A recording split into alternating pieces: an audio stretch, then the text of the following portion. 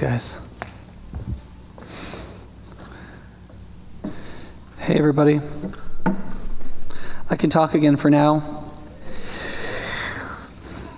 Last hour, I preached for a little over an hour, and so I'm going to try to do less than that, and I'm going to wait the sermon way to the end because I spent most of my time in the beginning, which will produce 2 sermons online that if you listen to both of them, you can get all of the 12-page sermon. I do want to make clear for those of you who are newer, the reason why I'm preaching on this today is because we actually put out questions to the congregation. What do you feel like you need pastoral direction on? What are the questions like linger in your mind that are difficult in your Christian faith? What do you need to hear about? And this question of people who are other-oriented, they have same-sex attractions or homosexual attractions, or who are transgendered or whatever, what do we do? Like, how do we think about that? What does the Bible say? What is... And the questions that were turned in, and then people voted on what they want to hear. Here's some of the questions that were given in their own words. How do we understand and relate to people of different orientations? How do we address same-sex marriage? How do we respond to the new core decisions about this? Are gays actually welcome at High Point? And what is done to embrace and reach out to them? How do we talk to somebody who says that they're a Christian and a practicing LGBT person? And how do we put together gender roles, transgender, and homosexuality within a biblical context? And how does God feel about them? We narrowed that down to a single question, and it was the second most requested of the 4 that we're doing.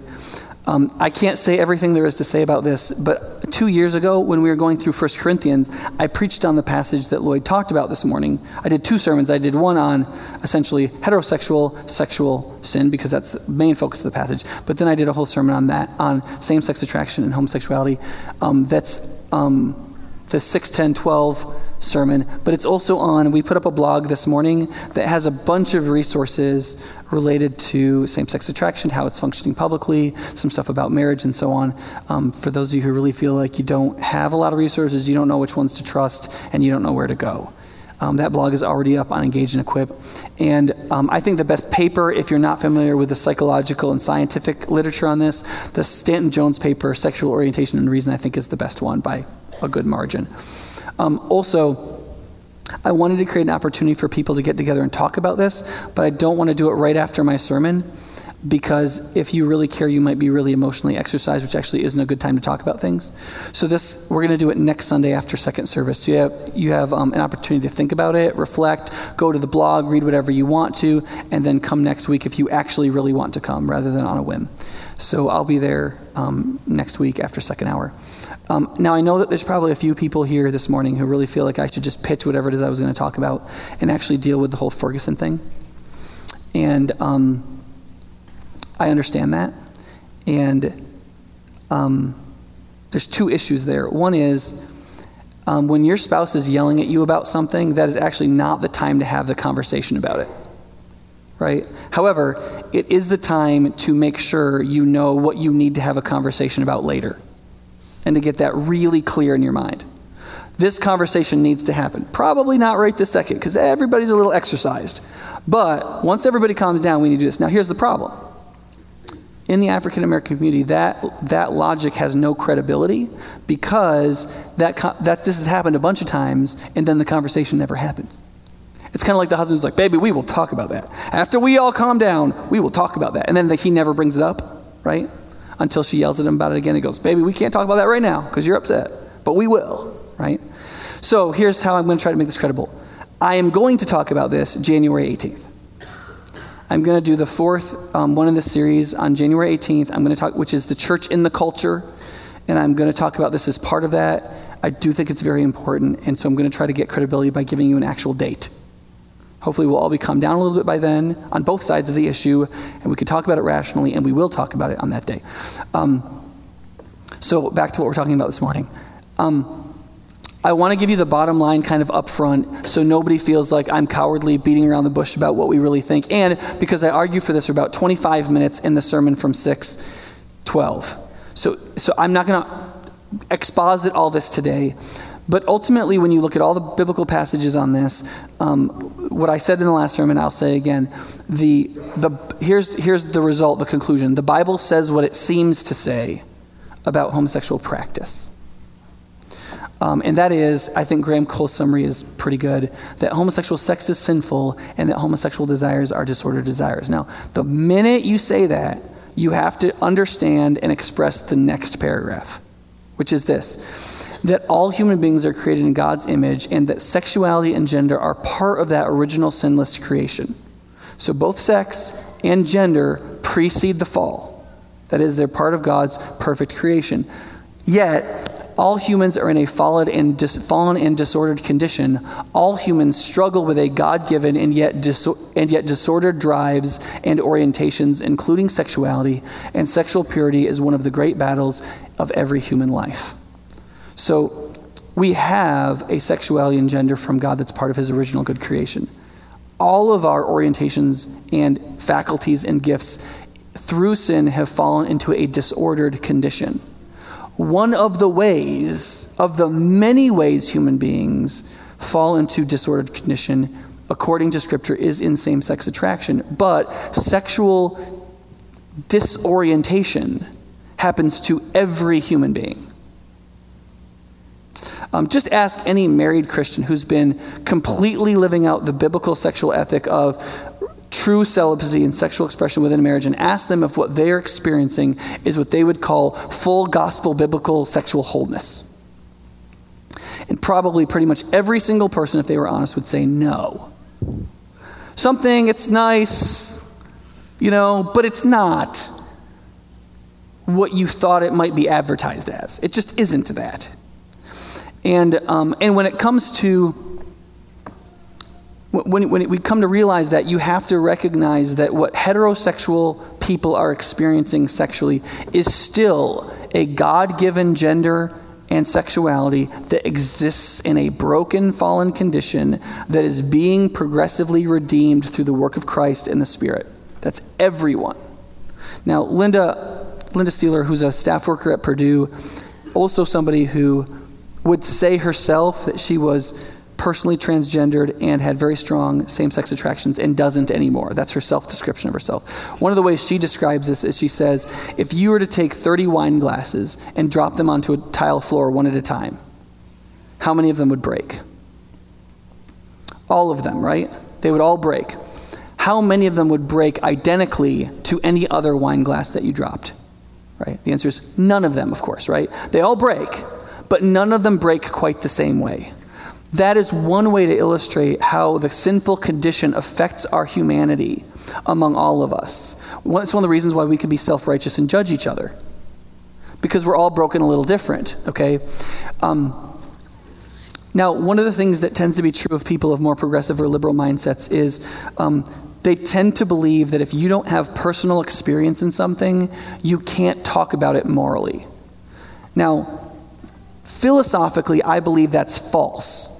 I think that when you have personal experience with something, you're probably more likely not to think about it clearly, ethically, rather than more. Think about it this way. If you were to charge up a hill in a battle, see all your friends get killed around you, make it to the top, finally gather all the people who killed your friends as prisoners of war, and then ask yourself, what should I do with these people? And then you ask another person in an armchair in England, if you storm up and people surrender and hand over their weapons and you have them as prisoners, what should you do with such people? Who is more likely to do the right thing? The person with less empathy is much more likely to do the ethical thing. However, when you don't have empathetic experience, you're much more likely to be morally flippant and not think about something deeply and clearly enough so that you will make moral mistakes because you just don't care enough. There's a lot of truth to that. And so some of you need to know that I have waded through this thing a good bit in my life since about 1995. Okay? My first day at university campus, I went to Orientation Express, where the only two things that were really taught in this mandatory exposure to college life was, one, you could have as much promiscuous sex as you wanted to, but best to wear a condom, and you can get them free from your RA. And two, if you did anything but absolutely affirm any expression of same-sex attraction that anybody cared to do, as long as it was among consenting adults, you were a bigoted and terrible person, and you had no business in collegiate life. And that was affirmed the rest of the 4 years of my experience. In my history classes, we had conversations about how good and important and affirming a gay orientation. In a history class, from pre-colonial period to 1865, that somehow was a major topic. The TA instructor that was over me in the class was a not openly gay man who I had actually had a very close relationship with. When I worked at a Christian camp where they assigned same-sex prayer partners when you came on staff, both of the men that were assigned to me, one of them immediately expressed his biggest struggle in his Christian life was a very strong same-sex attraction. And he asked for me to pray with him. We talked and had a close relationship. And the other man I was partnered with had a very difficult time telling me until he actually came on to me in a very homoerotic way, in a way I didn't actually invite but got to experience, which at first was very off-putting. But after I got a chance to sort of reflect on it, and the Lord dealt with me about it, this is a guy who knew how I felt.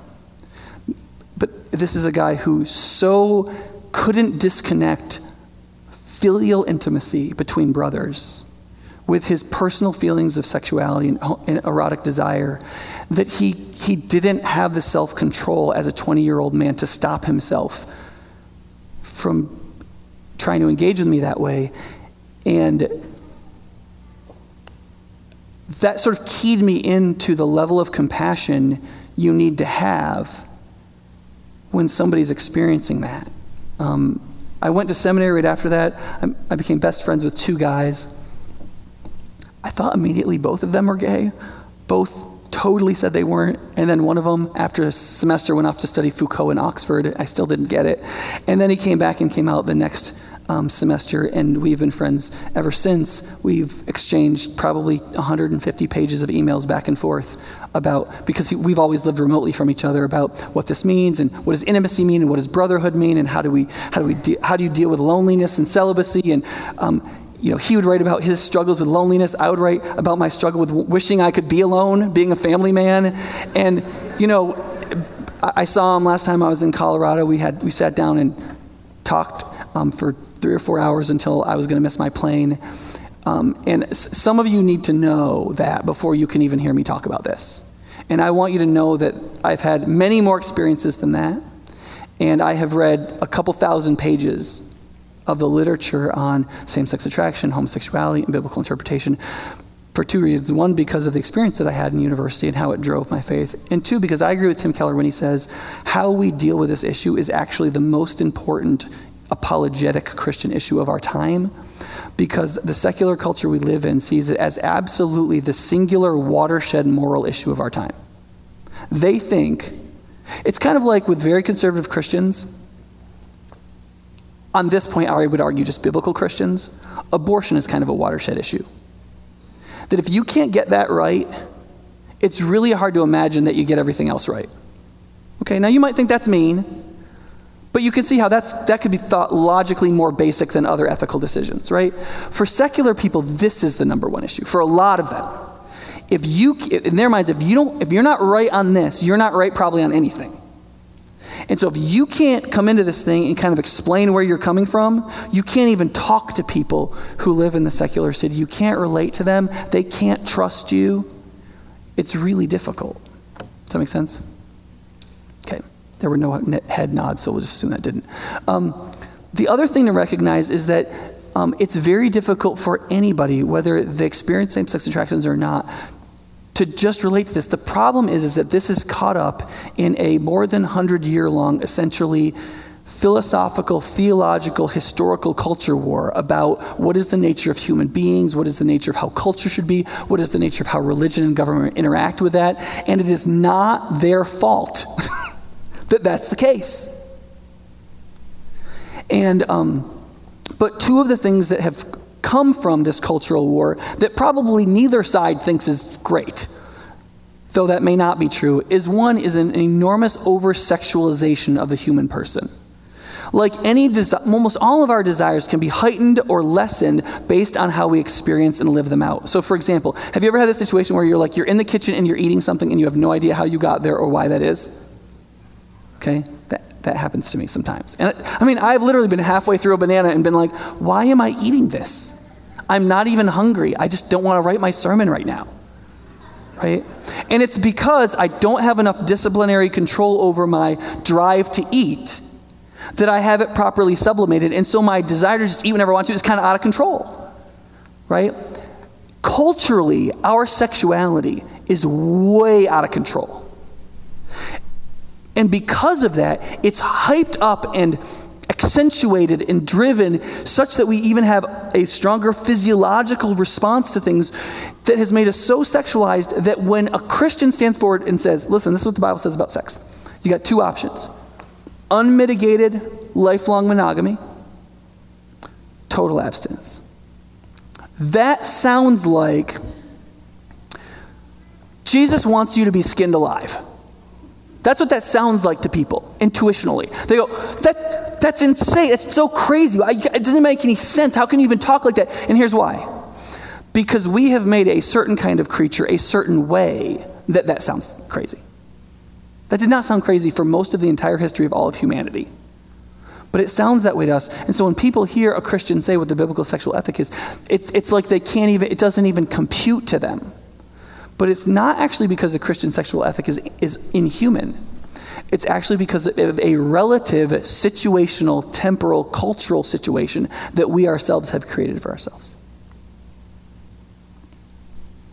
It's why I don't watch Game of Thrones. The second thing is cultural self-definition. That we have become a culture that does not anymore believe that we have a purpose that we discover for ourselves and live according to, which used to be called the development of character. But instead, culture is a place where we define our own being and meaning for ourselves, and we live it out through expression. One of the quotes that I think sums this up the best is by one of our own Supreme Court justices, Anthony Kennedy. He said this in one of his decisions. Like, he actually wrote this on a screen or on paper. Seriously.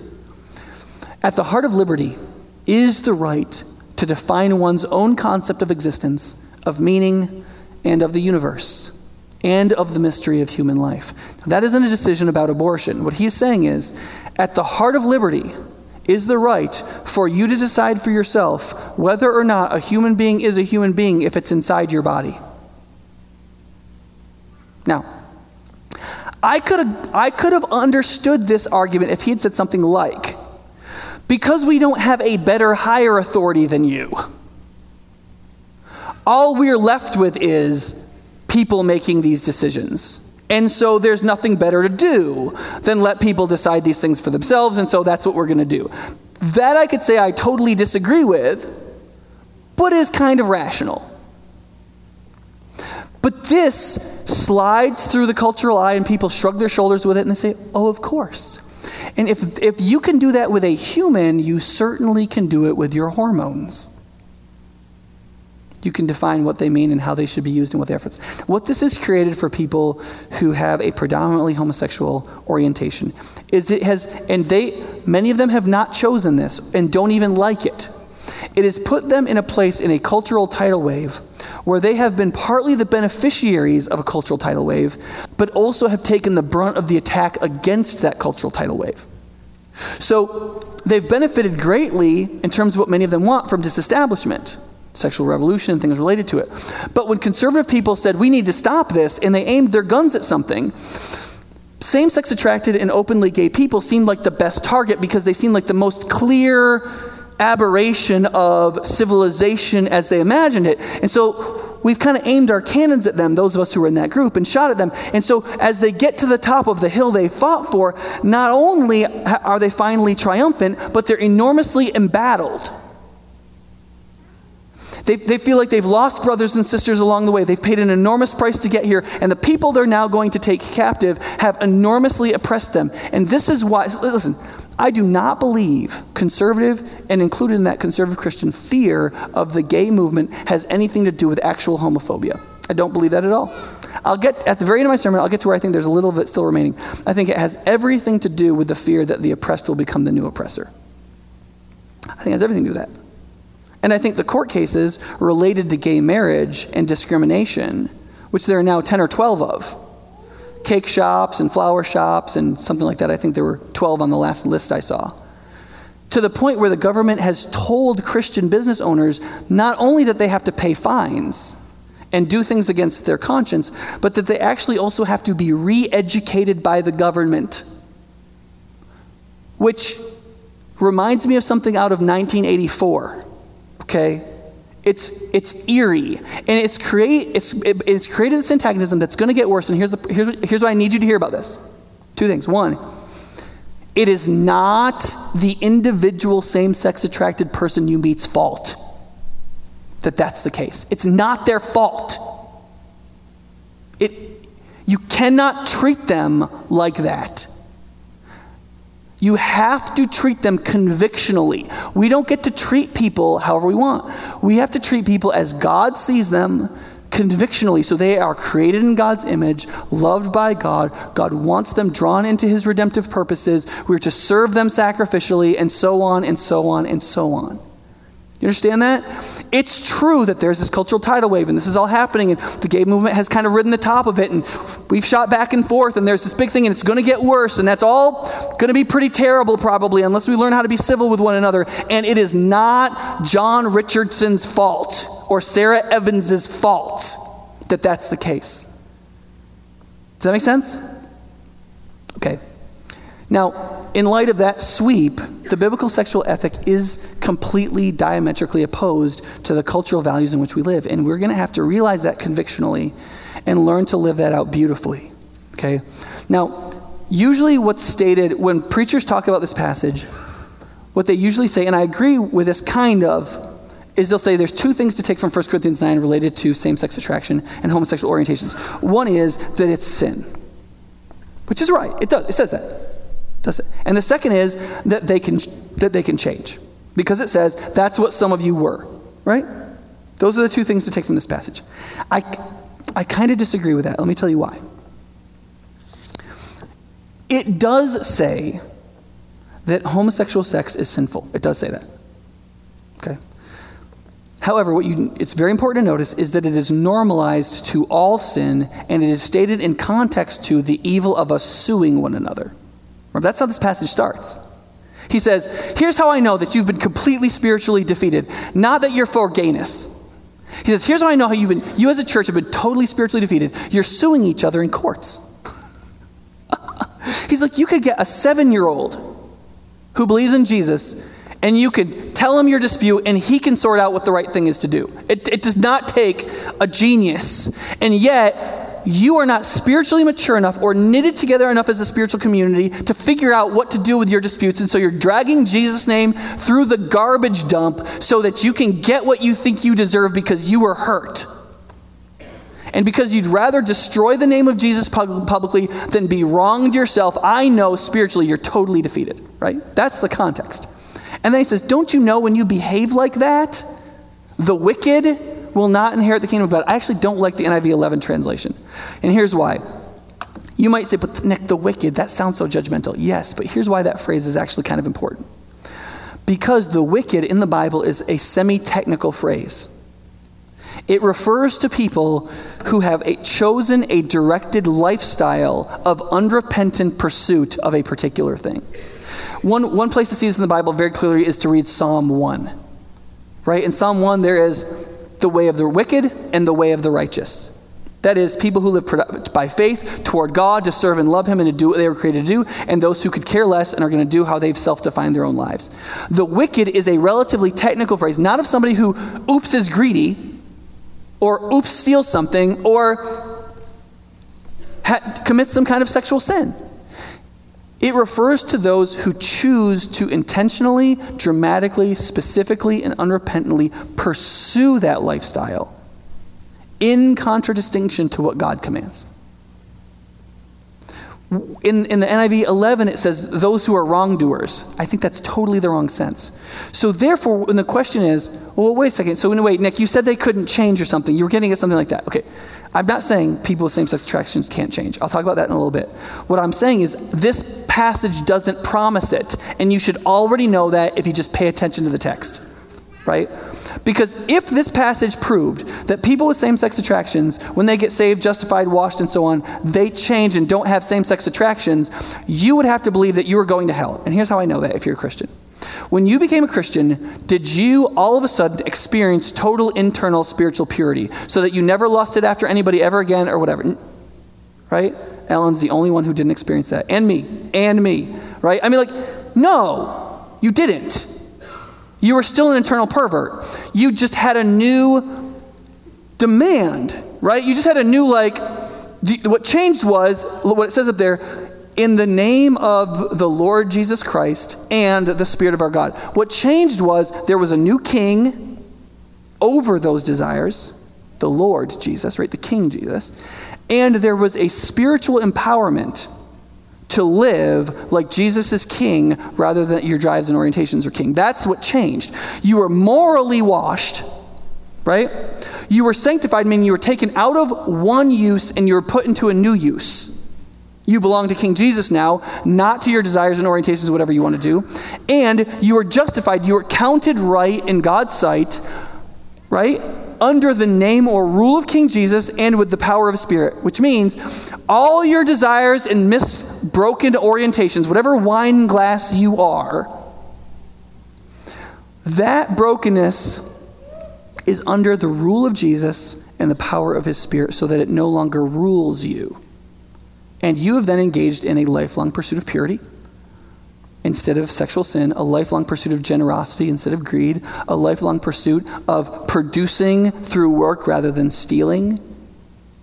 It doesn't mean that you don't want to steal from people, that you don't envy, that you don't like. It doesn't mean that. What it means is you have been turned from the lifestyle and the path of the wicked to a path where you've been set apart, justified, and made to follow Jesus and been given the power to do so that all of your disordered desires remain, but they no longer reign, to quote John Wesley.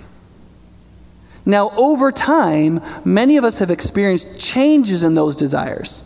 More control over my sexual urges, more of an ability and desire to be generous rather than to be stingy. And sometimes that fluctuates a little bit.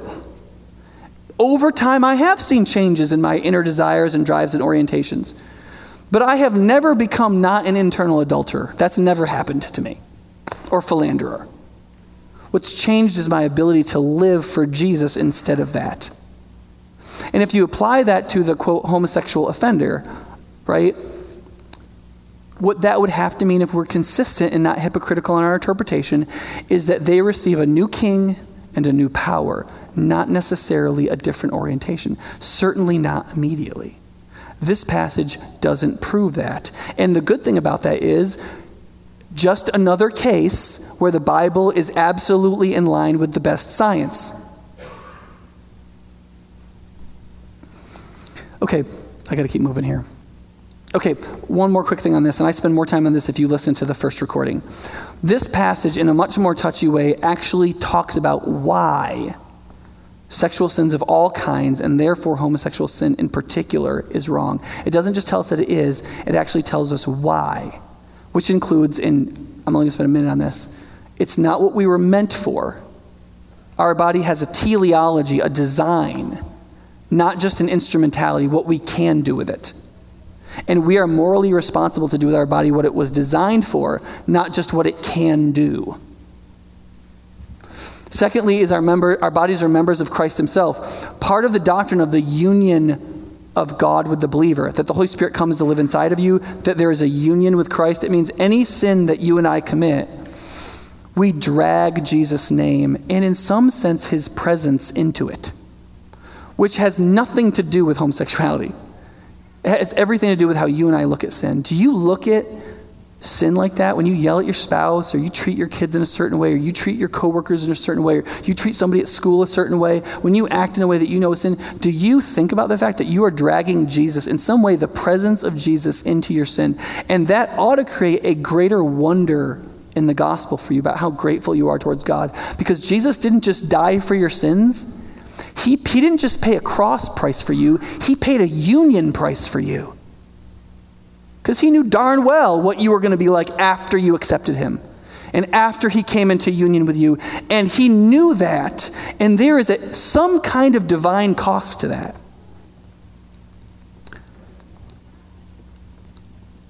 I can't talk about the rest of this. You'll have to listen to the thing. So then the pastoral question then is, okay, so on the basic pastoral questions, how do we live this out faithfully?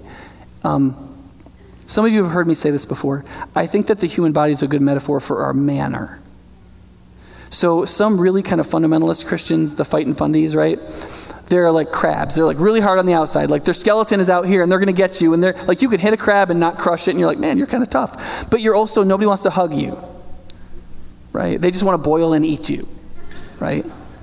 It's maybe too close a metaphor. Anyway, the point is that we're not meant to be like that. But the other thing is to just not be tough. To just be a slug. Everybody just pushes you around. You just accommodate. You can't stand up to anything, right? Think about the metaphor of the human body. The skeleton is on the inside.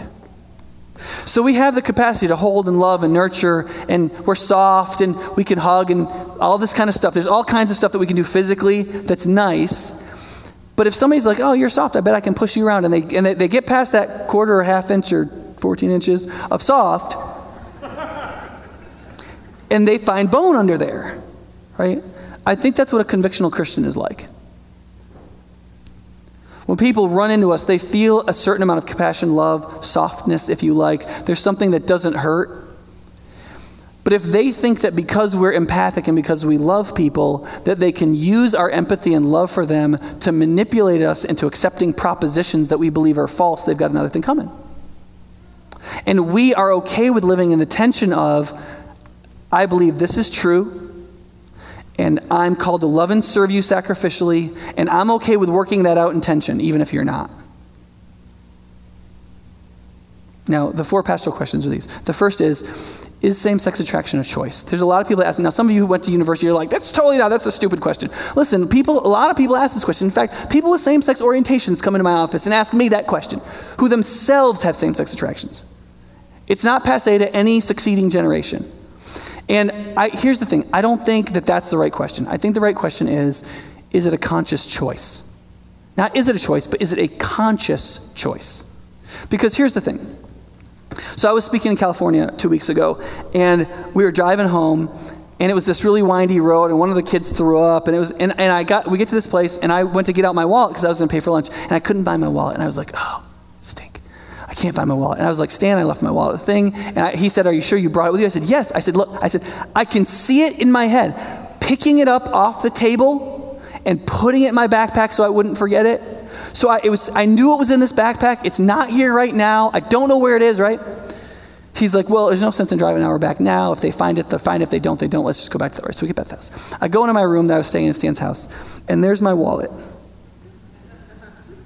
And here's what you need to know about your life.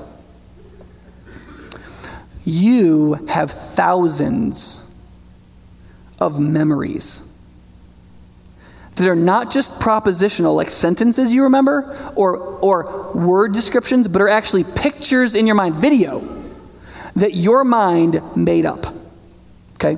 When I was an undergrad, we would interview people in their 70s and 80s about their experiences when they were young to just do history, right?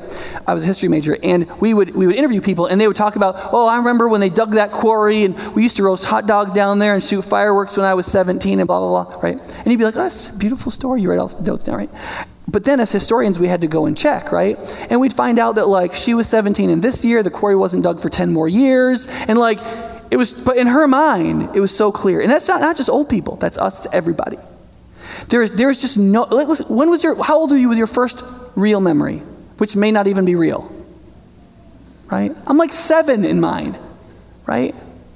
And so here's the thing.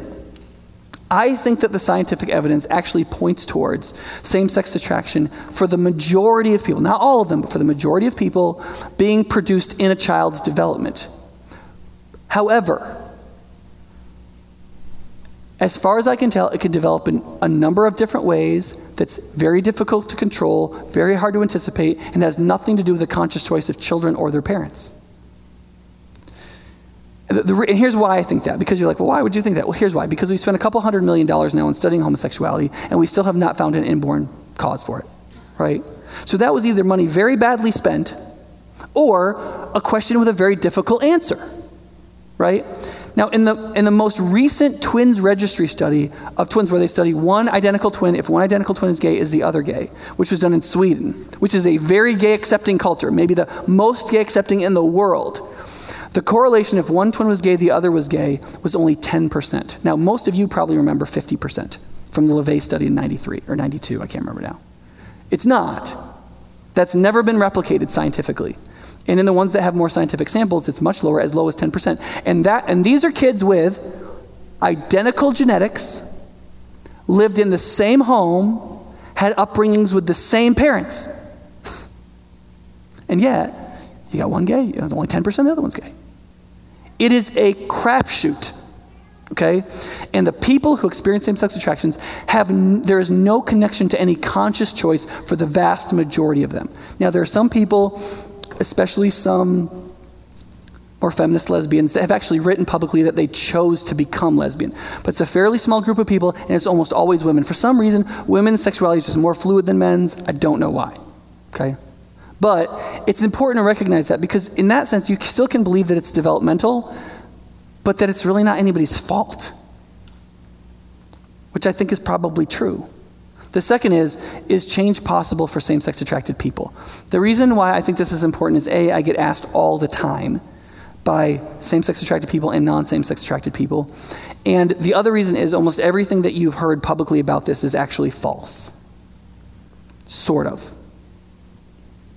The short answer to can same-sex attracted people change is yes, for some, but most do not experience change. Now, notice I did not say change isn't possible. I just said most don't experience change, because how do we know something different that we could try wouldn't work? We don't ever know that, right? You have to be scientific about this.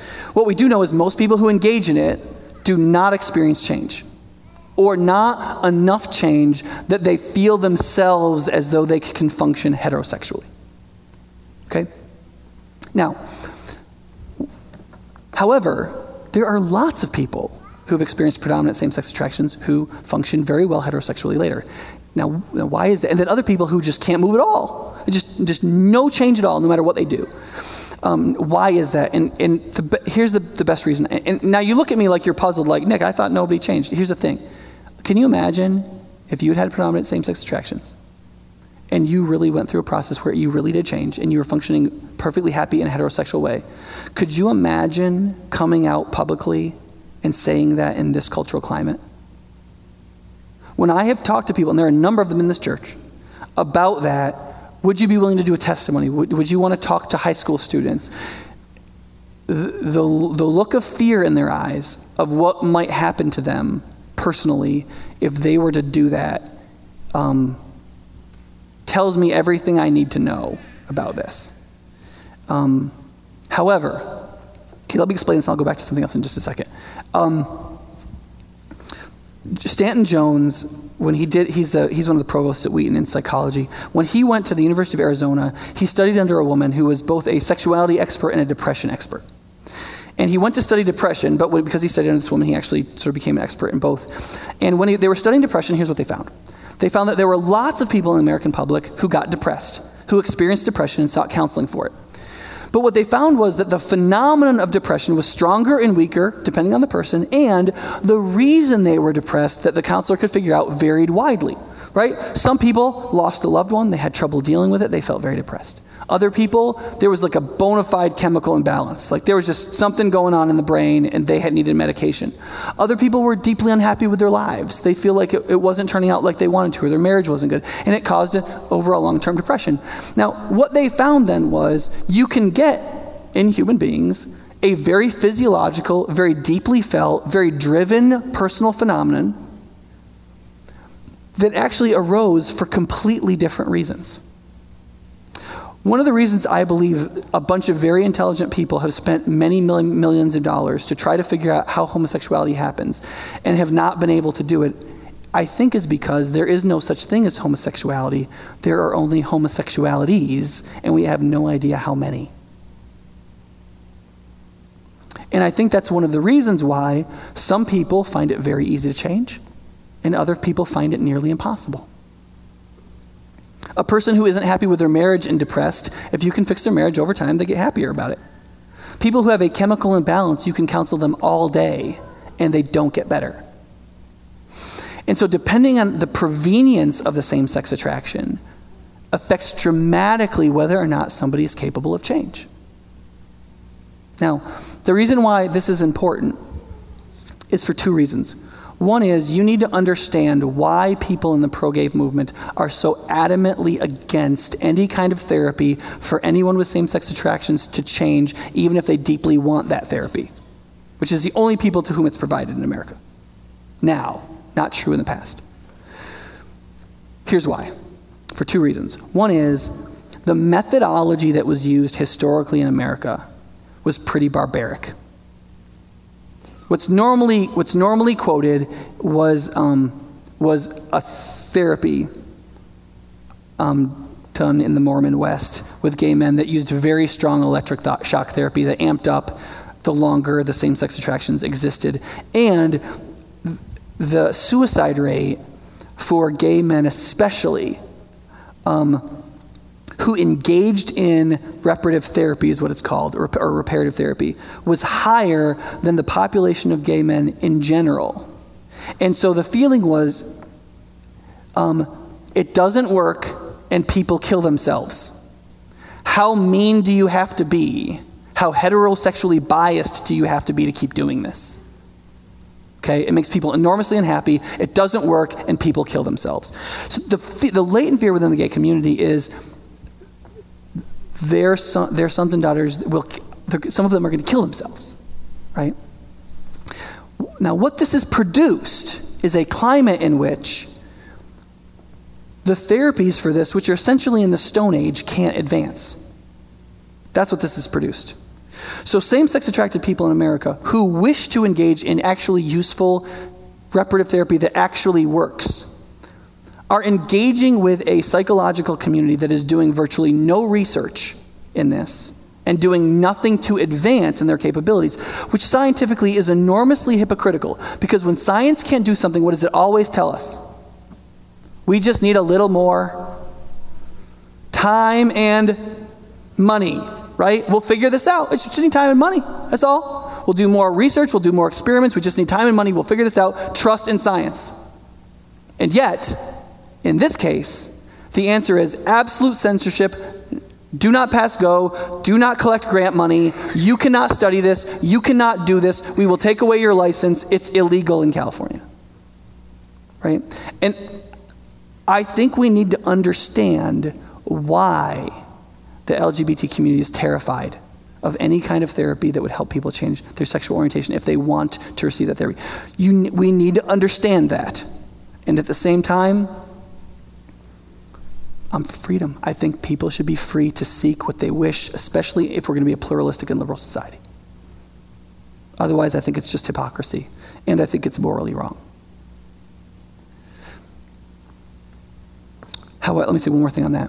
But what that means is when you engage with a same-sex attracted person who believes in Jesus or who doesn't, you cannot have this default that, like, if you follow Jesus, you're going to flip. That's not true. It might be true. It's not necessarily true. And it doesn't actually matter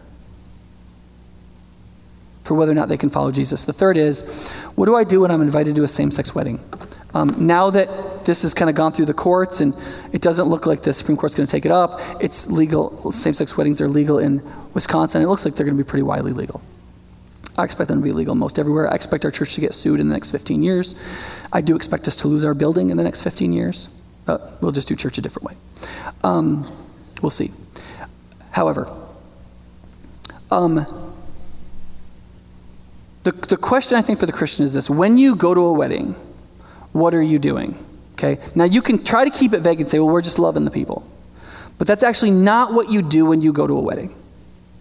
Okay. Now I'm assuming a Christian wedding. Okay. What you do when you go to a wedding is you do three things. One, you witness the marital vows. In witnessing the marital vows, you affirm that what is happening is a wedding and therefore creating a marriage.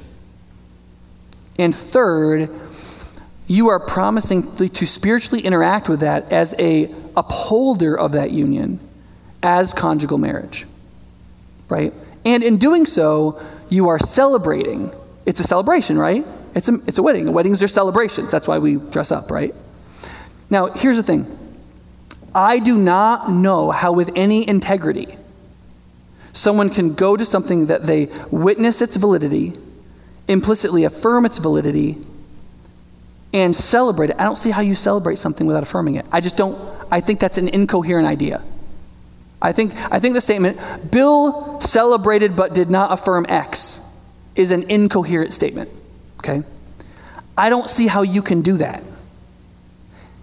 And I don't believe biblically that you can believe that a gay marriage is actually a marriage. Now, it is something, and we should affirm it as something. There are goods in two people uniting with each other and taking responsibility for each other and saying that they're going to care for each other and be by each other's bedside. And there are moral goods within that union. But the label of the union itself as a marriage, especially from a Christian perspective, is a falsehood. And therefore, I do not see how a Christian can witness, affirm, and celebrate as part of the wedding. You might be able to go to the reception. And some people have asked me, Nick, what if it isn't Christian? Because where I'm really strong on this is if it's in a church being done by a minister with Christian language. That's where I'm really strong on this. Now, if you say, well, it's a civil union, it's out in a park, some guy in overalls is going to do it, I don't think it's going to be religious at all. There's no religious content. I don't know if I would go, but if you came to my house and asked me about it, I'd probably say, you're going to have to make a decision about that. Does that make sense? That those are somewhat different. I don't think I would change my mind, but my adamance, my clarity of thinking would be very different. Does that make sense? Okay. And you probably need to know that I will go to jail before I do a same-sex wedding. You should know that. And I'll be nice about it. Okay. And you'll be responsible to take care of my family if that happens. I'm dead serious about that. Dead serious about that. You will be responsible to take care of my family if for any reason I act out of conscience and am put in prison. Okay. Should I or we be more politically active in fighting the whole gay rights thing, especially gay marriage? People ask me that a lot. I have a lot of people come to me from the conservative side of things. Nick, here's this printout I got from these people. Fewer people from the more liberal side of things.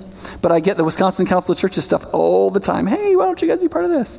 And one, I'm going to talk about the church and society January 18th. Okay? This is a small part of that. Two, I think the majority of our effort should be used in terms of pro-life, because I don't think it's close at all. The moral place of extinguishing human lives and people having same-sex weddings. I don't think those are close at all. And I'll just tell you this. If I sat down with President Obama, and President Obama said this to me, okay, like I was like Mitch McConnell or something, and he goes, listen, I'll give you no-fault divorce if you give me gay weddings. Like, we'll get rid of the no-fault divorce laws so that it'll be very difficult to get out of a marriage, so that people will have to take marriage enormously more seriously, and the person who least cares about the wedding, about the marriage, won't have the easiest way out anymore. But you have to give me gay marriage. I would do that in a second. A second. I would say I still don't agree with the truthfulness of it, but politically, yes. Because pro-gay people are right when they say, how can you be so big on being against gay marriage when divorce is so rampant within Christian culture? Now, it's about 25% less rampant in evangelical culture, people who read the Bible and go to church twice a month or more. It's actually not near as rampant among evangelicals as outside the evangelical church. That's just a fact. However, a 24 or something % divorce rate is higher than zero.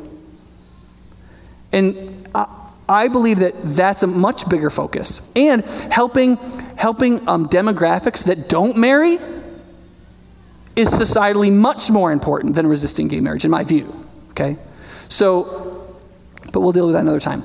Second thing, if we're going to live in a pluralistic, liberal culture, which we are, we are going to have to advocate for freedom for all people. And so I believe that we have to advocate, just like I've said when we talked about praying for the persecuted church, I've said, listen, you need to pray for Christians who are being persecuted in Pakistan. You need to do that because they're your brothers in Christ. But listen, you also have to pray for the Baha'is that are being jailed in Iran. They're people who, as human beings, have a God-given right to freedom of religion and conscience. Right? This is how this relates to this, right? If we believe in freedom of conscience such that we let people sin all the time, and the only time we stop that is when they are not having a negative effect on other people, because you could argue we shouldn't have trash pickup once you go down that road of logic. You have to say we stop people when they specifically and directly attack another person's well-being. Directly, right? A very hard time arguing that against gay marriage. But you also have to say yes, and you have to allow for freedom of conscience. You have to. And those have to stand side by side with each other, and you have to find a way to affirm them both. Listen, if our country affirms freedom of conscience in the number one most important duty of a citizen, which is, anybody want to take a guess? Number one most important civil duty of a citizen, that as a citizen you must do this. Anybody? Go to war. Go to war. If you are part of a polis, a group of people organized politically together for your mutual well-being, the number one most immediate responsibility of the citizen is to defend that people from outside annihilation, if you are called upon to do it fairly. And yet, for the entire history of our country, we have allowed for conscientious objection. If somebody says, listen, I do not believe it is right in any circumstance to take a life. I am a pacifist. Can I have another thing to do? Right? And during things like World War II and the Vietnam War, we put those people in mental institutions to serve there. And in the other things, we put them places and we said, yes, we didn't kill them. We didn't put them on the front line so they'd get killed right away so they could pay for their pacifism. We allowed for freedom of conscience. We figured it out. And I believe we can figure out civilly and through the exertion of godliness publicly a way for us to be a blessing to all people in a way where we are unhypocritical and completely consistent and agree and consent with our neighbors to live in a strange union with each other. And we're going to be doing that for a while, looks like. And I also don't think that we should not be involved in any issue politically because people bully us to shut up. Now, I don't know exactly what the appropriate level of public engagement in politics is for a church. I don't really know that. I'm still working through that. I've been working through it for 20 years. However, I believe that right now, the idea is, if you're a Christian, you can be involved in political exchange and advocacy if and only if your views are right, and the views that are right are predominantly now blue. Now, when I was in college in the 90s, it was the other way. You should shut up if you're a Christian, if you're a Democrat. But if you're in the moral majority or the Christian coalition, then let's go for it. Now it's the opposite, frankly. And in both cases, I don't believe that we should make our decisions based on how people intellectually and emotionally bully us. We should be making it on a conviction of what it means to live faithfully in the city. And we should sort that out, and then we should act that way. Does that make sense? Okay, so now that we've been doing this for 53 minutes, now here's the heart of the sermon, okay? All the doors are unlocked if you feel like you really have to go, okay? I think this is important, though. The question is, okay, now with a same-sex attracted person, how do I as a Christian faithfully interact with them? What do I actually do or don't do as I relate to people in my circle of influence who are same-sex attracted? So here's the things you should do, okay? One is, just don't be wildly ignorant about the subject. Okay, that's why we produced the blog. I think if you go through some of that stuff, you listen to the sermon a couple of times, and the one we did a couple years ago, it probably will get you in a place where you won't see something ridiculously stupid. Okay? 2, even though LGBT people in some senses have been a cultural adversary for people who are Bible believing in a lot of ways, you can't treat them that way. Either as individuals or as a group. Okay, if you're not willing to turn the other cheek, so to speak, I didn't mean to make that rhyme. Or if you're not willing to, when your enemy asks for your coat, you give him your shirt too. You can't be a Christian, okay? You have to at least be trying to figure that out. And I know that sounds like being cultural doormats, and there are points where behind the flesh there needs to be bone. Yes, but you cannot treat your enemies like enemies. But here's the thing. That doesn't mean they're not your enemies. They may, in some sense, be your enemy. You don't have to pretend that's not true. You still have to love them. Jesus didn't say, pretend your enemies aren't your enemies. He said, love your enemies. Yes, they're your enemies. They may want to, you got to find a way to love them.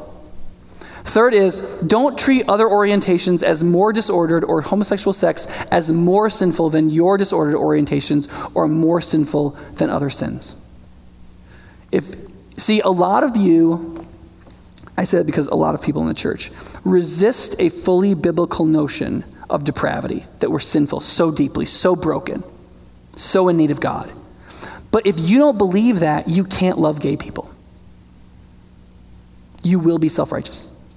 There's no way around it. You have to be sensible of your depravity and their worth, and vice versa. The fourth is, don't act like we know that much about same-sex attraction from the Bible or science. For all the studying that we've done, and for the few things that the Bible says, the Bible, it's like 6 passages. It basically says, this is part of sexual immorality. It's immoral. What you hear about sex in the Bible is true about this too, that's it. And then in science, we've spent all this time, all these decades, we still know very little. Let's not pretend like we know everything, like we have all the answers. Nobody does. But if somebody else, some secular person comes in and says, asks like they have all the answers, they're lying or they're ignorant. I'm just telling you. Most people don't know what they think they know. They've listened to Time magazine. They've heard a few things along the way. The press doesn't correct itself. That's just the nature of the public press. It's not really their fault, though it totally is. It's just the way the culture is. And so things don't get corrected, and so we believe these false overstatements. And when people think they know a lot about this, they don't. They don't. Almost every study in the 90s and the early 2000s that you think you know what it says, almost none of them were able to be replicated. They were all overstated, almost without exception. And what we actually know is much different than you think. Okay? And that's true for Christians. Human beings just don't know that much about this. Everybody. Okay? Do. Here are things to do. One is offer non-condescending compassion. When you went to college, if you went to college, you were probably told that somewhere between 10 and 20% of the American public was gay or latently gay. That's totally false, okay? The largest number resembling reality is 3.5%, but that includes everybody who is same-sex attracted and everybody who's bisexual. Because if you're bisexual, you have same-sex attractions, right? So if you count everybody who has same-sex attraction, it's 3.5%. But a full half of those people are fully functionally bisexual. They could easily date somebody of the opposite sex just as easily as somebody of the same sex. It's totally fine. They could do that if they wanted to. So actually, stably, specifically same-sex attracted people, it's 1.7% of the population, right? And so all the people who are a little afraid that everybody's going to take over, they go, oh, but here's the problem. Well, here's what that means. Specifically, predominantly same-sex attracted people are an incredible minority. Do not mistake public clout for personal community and inclusion. Right? There are a lot of people in our culture that we pay great lip service to and then fully exclude. How many people in here are pro-poor? This is participatory. Who's pro-poor? Anybody? 6 of us. Okay, I quit. All right, I quit High Point Church. Right? Hopefully all of us are on some level pro-poor, right? Yeah, I mean, but do they even think we are? Like, they don't think we are, right? And see, there's lots of people we go, oh, that's great, or that's fantastic, or I'm for them. And here's the thing. No, we're not. We are, but they don't get included. But here's the thing you need to know about same-sex attracted people. They are a very tiny minority. You don't think that they feel embattled. They do. Just get on the website, go to the UW gay lesbian thing, and go to one of their poetry readings and just listen to them. Don't say a word, just listen. And what you will hear are people who feel embattled and bullied and broken and pushed around and hurt. That's how they feel. And so you have to be able to offer a non-condescending, real compassion. The second is You need to offer a balanced and truthful theology, which is what this whole sermon and the other one was about, so you'll have to listen to those. 3 is you need to see the similarities of your struggles against sin to connect with, but also don't minimize the differences. So with my friend, when we got together and talked, we both talked about our struggles with sexual sin and with purity. We both have them. They're very profound for both of us. And yet, then he talked about his struggle with loneliness and my struggle with wanting to be alone. Totally opposite. And so when we're interacting with people in friendship, we have to recognize there's some similarities, we can connect on those similarities, but we also need to be ready to be told, my experience is different from yours. And then we have to be soft on the inside, soft on the outside, hard on the inside when we engage with those. 4 is offer family inclusion. And okay, can I offend you for just a second? Okay. I know this statement I might make may not be true.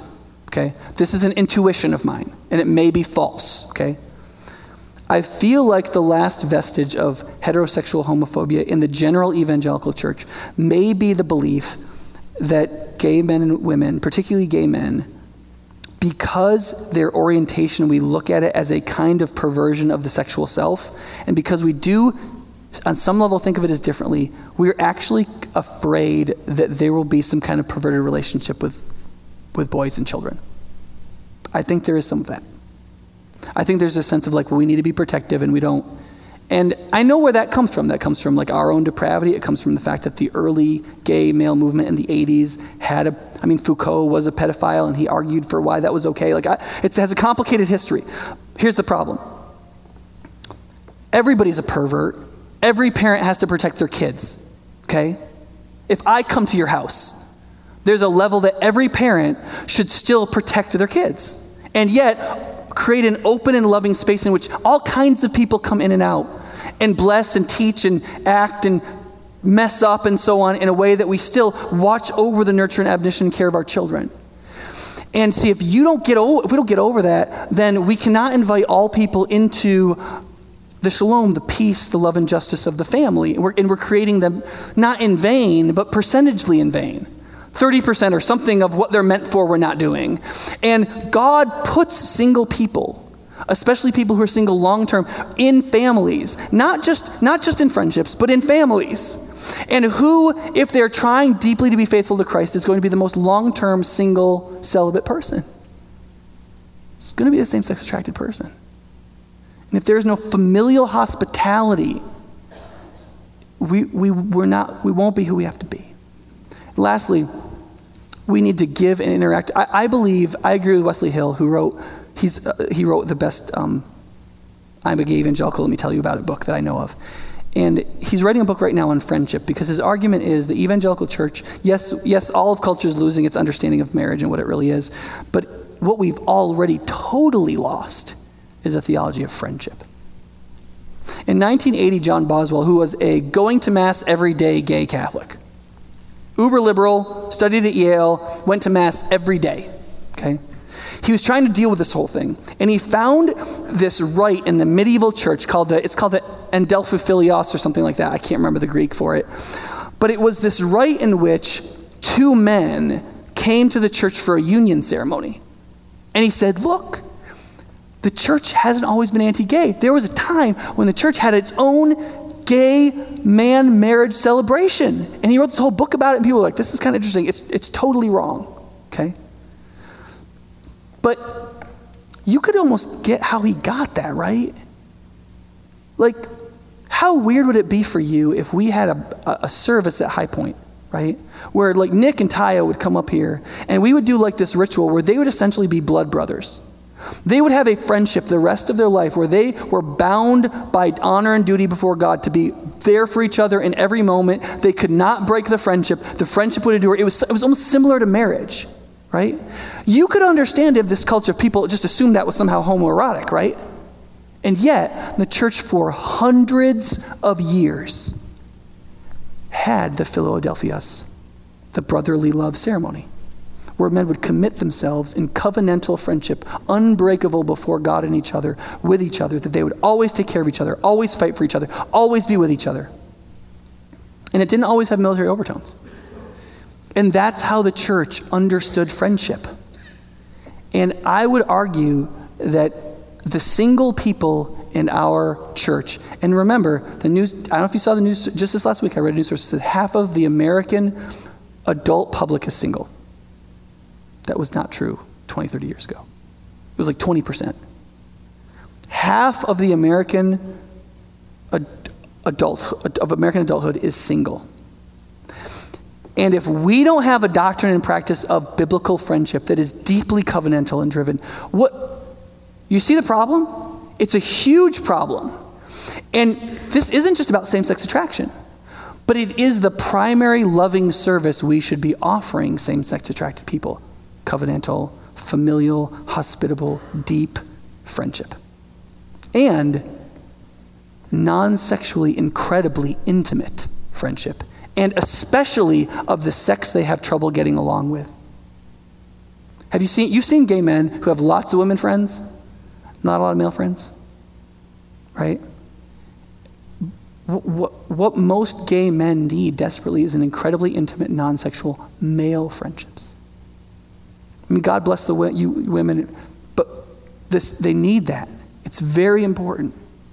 And we have to recapture that as a whole church, and then it will greatly bless and benefit our same-sex attracted brothers, sisters, children, friends. Let's pray. Father, I